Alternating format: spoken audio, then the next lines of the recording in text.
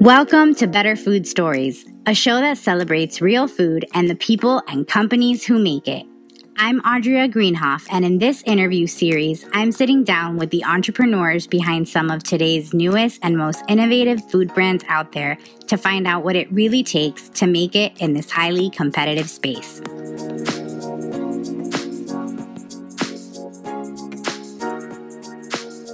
Wherever you are at. On today's episode, I'm excited to introduce you to Alex Nielsen of Ritual Energy, a natural and portable energy snack with the same caffeine as a whole cup of coffee. Yes, you heard that right. The same caffeine as a whole cup of coffee in a snack bar. In this conversation, Alex and I chat all things caffeine, coffee, energy bars, and how his passion for clean eating led him to start this company. If you love discovering new healthy snacks, you're really going to love Ritual Energy. And I think Alex was a great interview. We had so much fun chatting, and I'm really excited to share this interview with you. So without further ado, here is Alex Nielsen of Ritual Energy. So why don't we dive right into it? And Alex, why don't you start by telling me and our listeners a little bit about who you are and what your company, Ritual Energy, is all about? Sure. I will just preface the who you are question is probably one of my least favorite questions ever. I hate talking about myself, but I guess a little bit of background about me. I guess you could say grew up in a really busy household. I've got a twin sister, very sort of business-minded parents, and a lot of, I guess, grew up in a surrounding of go, go, go. And this kind of plays into what Ritual Energy is about. But I think growing up, food for me at one point in time wasn't that huge of a priority for my family. It was a lot about going to school, getting stuff done. And then it was only until maybe middle school or going into high school that we realized the importance of health, fitness, your diet, what you put in your body actually matters. And that was a big turning point for me. And that started heading me in this direction of energy, of food, of what it was such a dramatic shift for me to go from eating fast food to all home cooked meals, vegetables, pescatarian, that it's the physical effects kind of changed the way I saw the world. And so I guess heading off into college and heading out into quote unquote the larger world, a lot of my focus shifted from what I was interested in, like mechanical engineering, to more of how our bodies work and how do we, I don't want to use the word optimize, but how do we feel our best? How do we do our best while not sacrificing ourselves in the meantime, if that makes any sense? Yeah, no, totally. Yeah, so I guess bleeding into Ritual Energy, the whole idea behind this was clean energy. It was, so for all of you who haven't heard of Ritual Energy, we make a bite-sized energy bar from simple and natural ingredients that actually has a whole cup of coffee in it. And the way we do that is we use a green coffee bean extract to give it the same caffeine as coffee, but it tastes like peanuts and dark chocolate chips or coconut and toasted almonds. So it's these incredibly fun little bites that the whole idea was to give you a portable, healthy, and tasty way to get caffeine all at once. And that idea kind of came from, I guess, just needing it myself. Looking for just easy ways to carry around caffeine with me. Growing up in Seattle, coffee was a big thing. So drinking coffee, carrying coffee, taking it with you. But after so many spills, not being able to bring it to lecture or on my bike or work, it just became very sort of, not to say obvious, but I wanted something different. I wanted something almost with the convenience of an energy product, but that didn't have all the chemicals, all the synthetics, all the colorings that you get with a Monster, Fiber Energy, a Red Bull, all that crap. So just started making this kind of on my own, and then, kind of just blew out of proportion from there, I guess. That's awesome. And so you have two different flavors right now. Tell me a little bit about the flavors and how you landed on what you're offering. Sure. So the main principle behind what we make is simple and natural. Mm-hmm. So we wanted to use as few ingredients as possible when we make these. So starting off peanuts, and so it actually, our first flavor was a chocolate hazelnut. Yeah. But so just for a little reference, we're sold all across the country now via Amazon, our website, and our main following is in the Southwest, near to California. That's mm-hmm. where a lot of our distribution is, but we're growing that as fast as we can, north and east. But our original flavor started as a chocolate hazelnut, and that was just having grown up around food, having tried many different kinds of foods. Just a love of flavors kind of came out. And chocolate hazelnut, like Nutella, I was just really hot on at the time. But it came to be that buying whole hazelnuts, getting them organic, sourcing them was really expensive. Mm-hmm. And so really expensive and very difficult. There's like Oregon hazelnuts, for example, they have troubles with blight up there, so you can't get organic. So finding sources, then this was all a learning, mind you.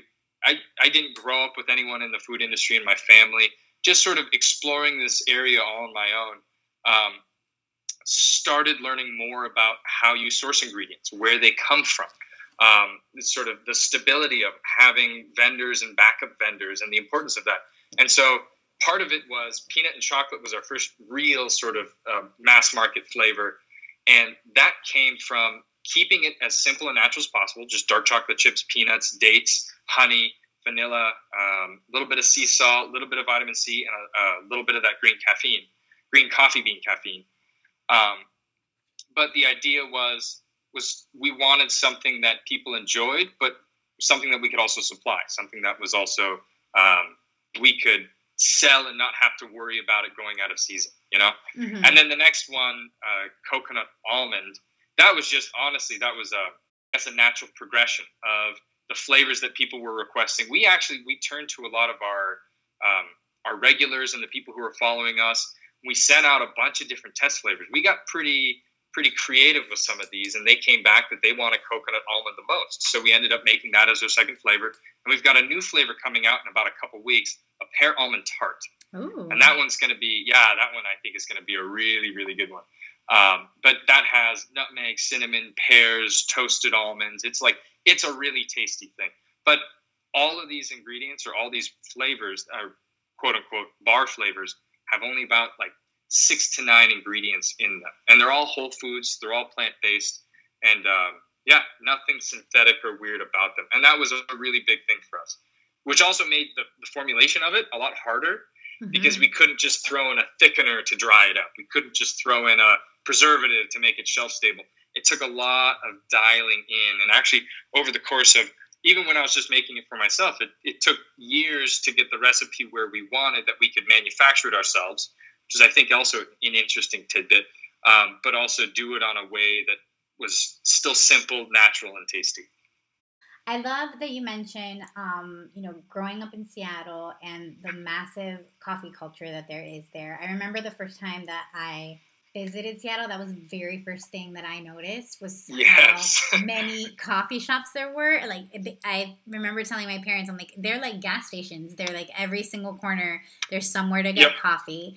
Do you feel like there was a bit of educating your customer base as far as why this might be another alternative to a cup of coffee for, especially coming from a culture that loves coffee so much? Yeah, well, absolutely. That's a great question. And just to clarify, so I actually grew up south of Seattle in Tacoma, but we'd spend a lot of time in Seattle. That whole area, the Pacific Northwest, I think just runs on caffeine. Sure, yeah. But to your question, absolutely. This is a completely different way of consuming caffeine, and it comes with a bunch of different benefits. Like just, I guess, for example, the whole experience is different. And I don't mean the consuming part or the drinking versus eating, but the actual feeling of the caffeine is different. It's the food takes time to break down, so it's almost like a slow release caffeine. So it's much more gradual on and off. And so what that means is some people may even forget that they ate one of these in the morning. I've had people come back to me and say, hey, I just had an incredible day and I don't know why. And then they think back, oh, I had a ritual in the morning. It's not you're starting to get shaky as you're finishing your cup sort of deal. But that's a constant education process. And the biggest thing we find is, I guess, getting people to try the thing. So we try as much as possible through farmers markets, through samples, through giveaways, to get the product into people's hands, because we really think it does speak for itself. And you have to eat it to really understand what's going on there. But the effect is completely different. For a lot of people, it may not necessarily replace that cup of coffee in the morning. And it has for a lot of people. So it definitely can. It's just there's a sort of attachment I think we have to that hot cup of coffee, that warm liquid in the morning to brew and make. we find a lot of people enjoy this either on the road as a second cup in their day, either around lunchtime or dessert right to lunch, or especially if they have night shifts, keeping it on them, keeping it sort of as they work, as they move around, something that you can't do with coffee. So it's a nice little mix-up. But yeah, it's a constant education process. And honestly, I would say probably one of our biggest hurdles is getting people to understand that. And it's hard to do that with just packaging alone. It's really like just saying that it does something. Most people are pretty skeptical today. So really getting it into people's hands, having them try it, that's the biggest thing for us right now. Yeah. And on that note, you know, when you mentioned that you started making these for yourself, when you were kind of researching the ingredients and the recipe initially, what did you learn about traditional energy bars or traditional coffee, and how did you try to you know, kind of improve the composition of what you were making? Yes, great question. Well, without going into too much detail, there's sort of been an evolution in food. And I think Power Bar is a great example of an early energy bar. It's like a brick. It's sort of an emulsified, the Power Bars? Yeah, definitely. You know what I'm talking about? Yeah, so kind of an early sort of prepackaged food. Although there are some Japanese renditions and some other brands that have come out with prepackaged, almost like meal-ready-to-eat things before. There has been an evolution in the United States of energy bars, of getting food on the go and how that looks. And so one of the major leaps, I'll just define it. I don't want to name too many names, but Clif Bar is a big category in sort of that next evolution, going from a power bar to another style of bar, where they started putting real food in there. They started putting oats. They started putting nuts, things that you could identify. It wasn't just a paste anymore. Yeah. It was a real food bar. But the thing is that one of their key ingredients, and you'll see this on the top of almost every Clif Bar and a lot of other protein bars or energy bars as well, quote unquote, is brown rice syrup. And one of the issues with that is that brown rice syrup sits between like an 80 to 95 on the glycemic index, which I'm for those of you, that's like how quickly does the sugar get into your blood system, or in particular glucose. And so the one issue with that is that if you're not actively working that off, it is an incredible spike of sugar. It's a very rapid spike of sugar into your system. And so it's great if you're on the bike. If you're biking a long way, running, you're actively burning that off and you need an instant boost of energy. Awesome. Go with pure glucose if you can. I mean, maybe not, but something high on the glycemic index. But for those sort of a more traditional lifestyle, if somebody's just eating it as a snack, that could be a big problem for their health. So there have been these evolutions, and sorry, I'm kind of divulging. No, go ahead. But it's been interesting to see that the trend in energy bars seems to be towards simpler natural foods. And so brown rice syrup was the binder in that next generation. And then Kind Bar came out with even bigger pieces, bigger nuts, gluing it together with even less syrups, but still using syrups. And then I think the next evolution is really going to be whole food bars. And you're seeing that more frequently as you go to, as you go to the grocery store. A lot of these bars are touting whole foods. We use dates is what holds everything together. And that's how we avoid using syrups, thickeners, binders, things like that. Learning about caffeine and energy bars, there's a constant evolution in all of these. And I think caffeine has been pretty consistent. It's been a part of American life for so long, but we started, and I say we, but I mean, I guess industry started experimenting with these different concoctions, these different mixtures with caffeine, adding taurine, guarana, ginseng, niacin, thiamine, B vitamins up the yin-yang, all these different things, and creating kind of these nasty concoctions that are working all on your system in different ways. So you have that caffeine boost, and then you have all these different, B vitamins ramping up the metabolism. You've got these other vitamins and these other minerals doing other crazy stuff. And I think what we're seeing, at least what I started to see, was that it was not good for us. I mean, this is pretty obvious if you just even look up like death from energy drink, you'll find cases where people have overdosed and even died on these concoctions. And so I think we were reaching this in food reaching this place where, people are throwing stuff out there. They think it's the next great thing, but then realizing, oh, maybe the formulation is getting a little too complex, more so than we understand at higher levels, higher dosages, or different situations. And so I think in a big way, doing some of this research and building this for myself, a lot of the trend was back towards simpling things down, like simplifying things, but also I guess the point of this was to keep that caffeine, keep that tried and true stimulant, for lack of a better word, in there without trying to gamble with all the other additives, if that makes any sense. Yeah, no, totally. And on that note, I love that you mentioned kind of the evolution of using the syrups, and now that they're, we're seeing a trend of different binders that aren't so high on that glucose. Because one of the problems that I've had in the past with bars of all kinds, I know there's endless numbers of bars out there, and I've tried so many different kinds of them, is that a lot of the times they just leave me starving after. It's like I might as well have not eaten anything, and that's typically why I've been kind of weary about them. And now I think that there's so many better options. As someone in this space and, who's constantly evolving and using ingredients, what would you say consumers should be looking for when it comes to an option that is going to give them that energy, but isn't going to leave you like crashed or starving in an hour?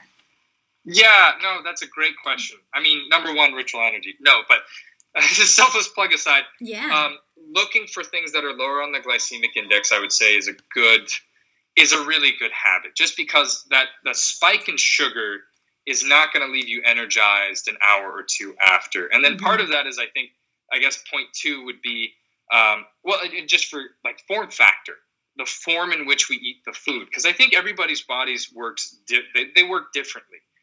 Certain people work great on these certain things and others don't. And so I think, but being conscious of the form factor in which the food comes. And what I mean by that is, quick example, I think I could be a little off on these numbers, but an orange, I think, is around like 40 to 45 on the glycemic index, meaning that's the rate at which glucose hits your system or your blood. But orange juice, like the juice from the same fruit, sits at around maybe 60 to 70 on the glycemic index. And the point I wanted to just bring up here in the form factor is the form in which we get our food matters, whether it's been juiced or pressed or squeezed or torn to pieces or extracted.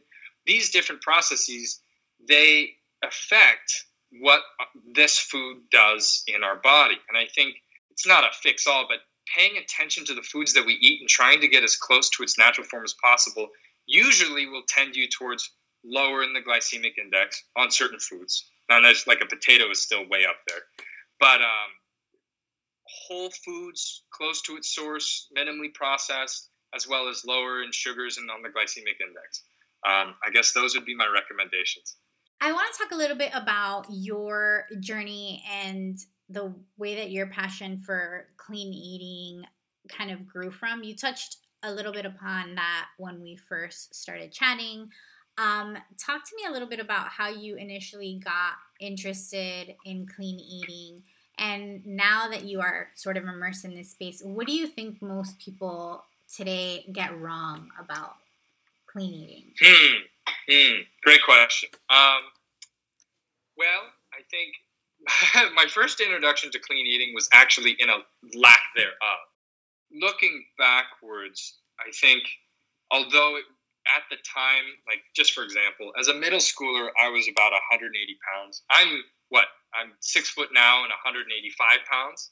But it wasn't exactly like I was super active, but I wasn't eating the best. And I think, like looking back, could easily look at that like, oh, why didn't my parents like feed me better? All these things. But in actuality, I'm so grateful for having the opportunity of being exposed literally to the entire buffet of everything on the American diet. And I did, I guess, everything from sugary cereals to Pop-Tarts to Hot Pockets to all the fast food to everything.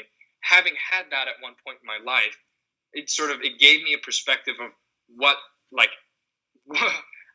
the body could really be in almost a negative way. And it wasn't until my dad, actually, he was the one who sort of started, I think, went through a bit of a health revolution on his own, had a wake-up call of his own, and kind of brought us along as a family. We started eating vegetarian, pescatarian, mostly vegetarian.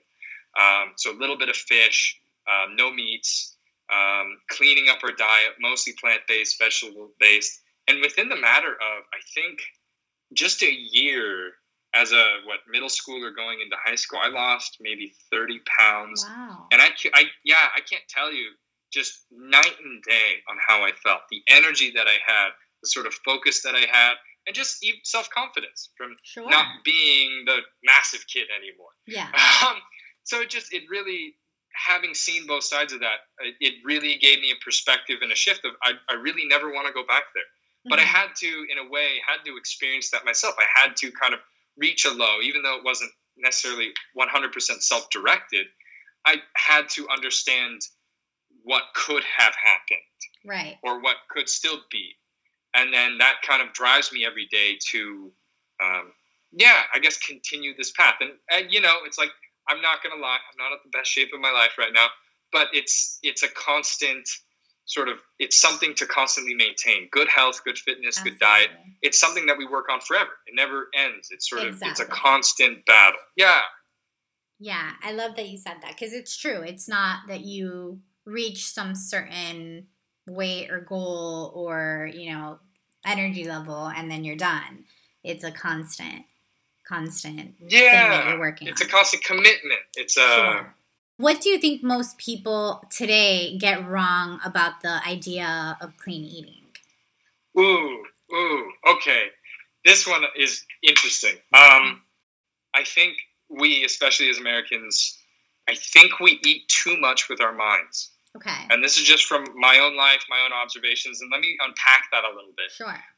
And not to say that this is wrong, but I think we found a hammer and now everything looks like a nail, and I'll explain. Mm-hmm. I think we spend too much time, or maybe mental energy, around our macronutrients, our calories, our fat, our fiber, our sugars, all these things, and too much mental energy around times of meals, for example. It's just sort of like thinking about nutrition.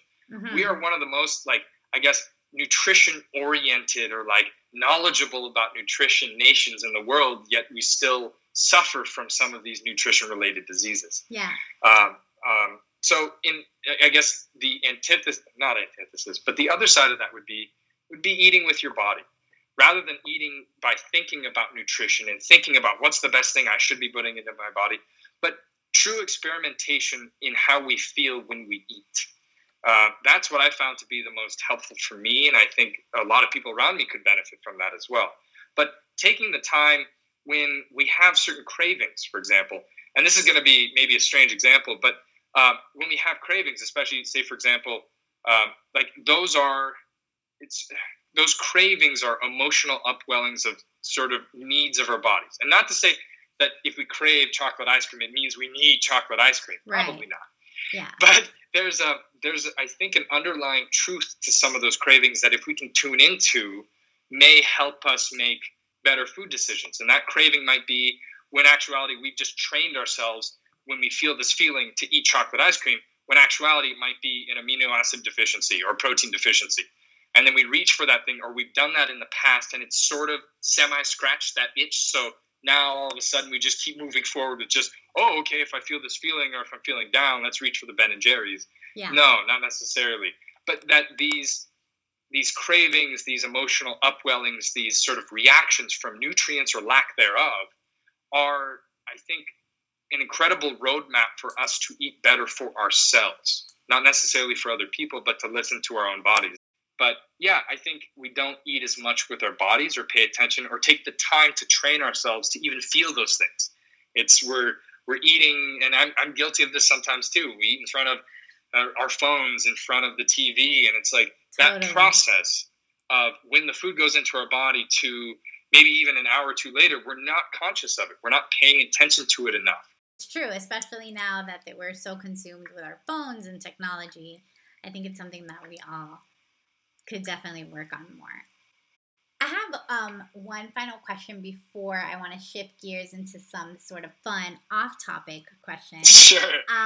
What do you think, now that you're sort of immersed in this industry, and we talked a little bit about there being so much going on in today's food industry, it's a really exciting time, I think, for the industry. As someone who's sort of in the trenches as a business owner in this space, what do you think are both the most exciting and challenging things about being a food entrepreneur today? Great question. I think one of the most exciting things, in a way, with how the world is shrinking with technology, is going to be the sourcing of new varieties and new types of foods, whether it be like foods or fruits that would be sitting on our grocery, like in the grocery aisle of your grocery store, or ingredients that will be part of other food products. I think our ability to find new ingredients, to find things that are diverse, different, haven't been tried before. I think it's like, even for a fairly small company like us, we're able to source things and, I guess, shrink the gap between the growers and us. Yeah. And that's, I think, it's gonna make for a really interesting environment, especially as we're moving forward, as we're starting to see these genetic diseases start to plague certain varieties of fruits and vegetation. It's our ability to source and find and cultivate and use and accept new varieties of plants, new varieties of foods is going to be critical for us, not only like surviving, but also just having an enjoyable life, having a variety in our day, and being able to feed 8, 10, 15 billion people on this planet. So I think that's a very exciting piece. Difficult, I would say, just being in the trenches right now. I mean, really, as a food entrepreneur, it's whatever level you're at, it's the most difficult. But it's like a layer cake. You have to tackle the problem that you have at the point. It could be you're developing your product. It could be marketing it. It could be getting it out into the world, finding manufacturing. But I think I would have to say probably one of the biggest places where kind of a killer of companies in a way, it's, I guess, twofold. Distribution, getting distribution. So you could have an incredible product. You could fully understand, like, oh, this works for this kind of person. And they're going to understand your clientele. Sorry, I'm just using generalities here, but you could have an incredible product and you could know exactly who you want to talk to. But if you don't have a bridge or a channel or an avenue in which you can get that product to those people or a way to talk to them, there's no hope in a way. So distribution's a huge, I think, barrier to entry in the larger food game, bigger than I think a lot of people, a lot bigger than I thought it was going to be heading into this. And then I think the other piece is also, once you get that distribution, is making sure that the people who like your product know where to get it, know that they like it. So getting trial, getting people to try it, getting people to taste it, getting people interested, and really getting into the stores to be able to, have it. Definitely. And I feel like the more I ask that question, it tends to be, a pain point for a lot of people. So I'm glad to have the opportunity to, talk about a lot of emerging and really cool concepts that are coming out of this space on this show. So it's one of the reasons why I am super excited about it. Yeah. And I guess just to clarify, distribution it could be anything. It doesn't have to be necessarily just traditional distribution to a grocery store or trucks delivering to a grocery store. It could be, getting the right audience traffic to your website to look at your product and pick it up. Totally. It really any form, but it's just how do you get it out there, physically, digitally, whatever. So totally. Yeah. Well, this has been so fun. I have had a blast chatting with you and learning about Ritual Energy and talking food and coffee and caffeine with you. Before we wrap up, I would love to do some sort of off-topic, rapid-fire style questions that I do with all my guests. Are you up for that? Boom. Go for it. Awesome. Okay, number 1. What is the last movie or TV show that you watched? Okay, so does YouTube count? I don't really watch TV. That counts. There are no rules here, yes. Yeah, Wong's World. Have you heard of it? No, tell me about it. It's well, I guess it's not very politically correct. Okay. Just warning for you out there who might look it up.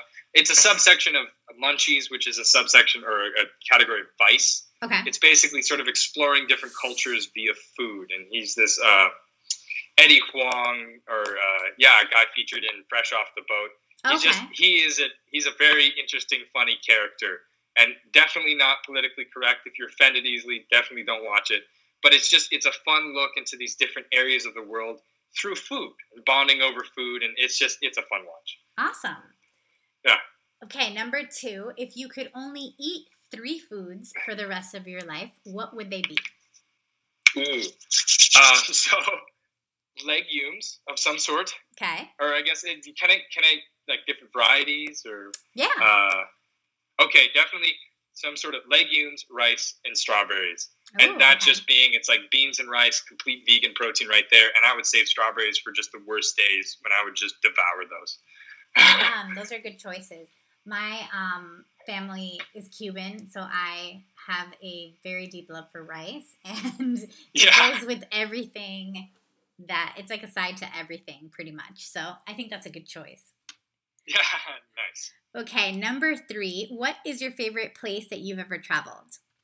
I'm going to have to say British Columbia. And I think it's just having grown up really near there. We go up there, at least as a family, we went up there, still go up there every year. And it's just with the expanses of wilderness, wildlife, ocean, salt water. It's an incredible place to be in nature with. And then Vancouver is also just an incredible, some of the best Asian food I've ever had outside of Asia. So, great food culture and incredible scenery. So I love it. I love that you said that. Yeah. Victoria is one of my favorite places. I was blown away the first time I went there. I think it's one of the most stunning places I've ever seen in my life. It was beautiful. Yeah, definitely better if you catch it on a sunny day. But yeah, for sure. I went. When did I visit? I think it was in August. So haven't gone up there when it's colder, but in August it was stunning, beautiful. Nice. Okay, and number 4, what's one thing most people would never guess about you? Oh gosh, I think probably I have a lot of different interests, like an incredible number of different interests, and I think people would just be surprised by, I don't know, kind of the breadth of all the interests. I don't know. Cool. I like that answer. Yeah. Awesome. Yeah. Well, this has been so much fun. Again, I had a great time learning about Ritual Energy, and I think our listeners are really going to love your brand as well. If they want to check out more about Ritual Energy and learn more about you, where should they go? Yeah, so our website is a great place to learn more about us or connect with us. It's ritualenergy.com, so RITUAL energy.com. Perfect. You can also use that Ritual Energy on Facebook, Instagram, and Twitter. We're active on all those as well. Well, there you have it. I hope you enjoyed this interview. If you want to check out more interviews in the Better Food Stories series, you can follow me at Audria Greenhoff on Medium or visit audriagreenhoff.com. I'm also Audria Greenhoff on Twitter and Instagram.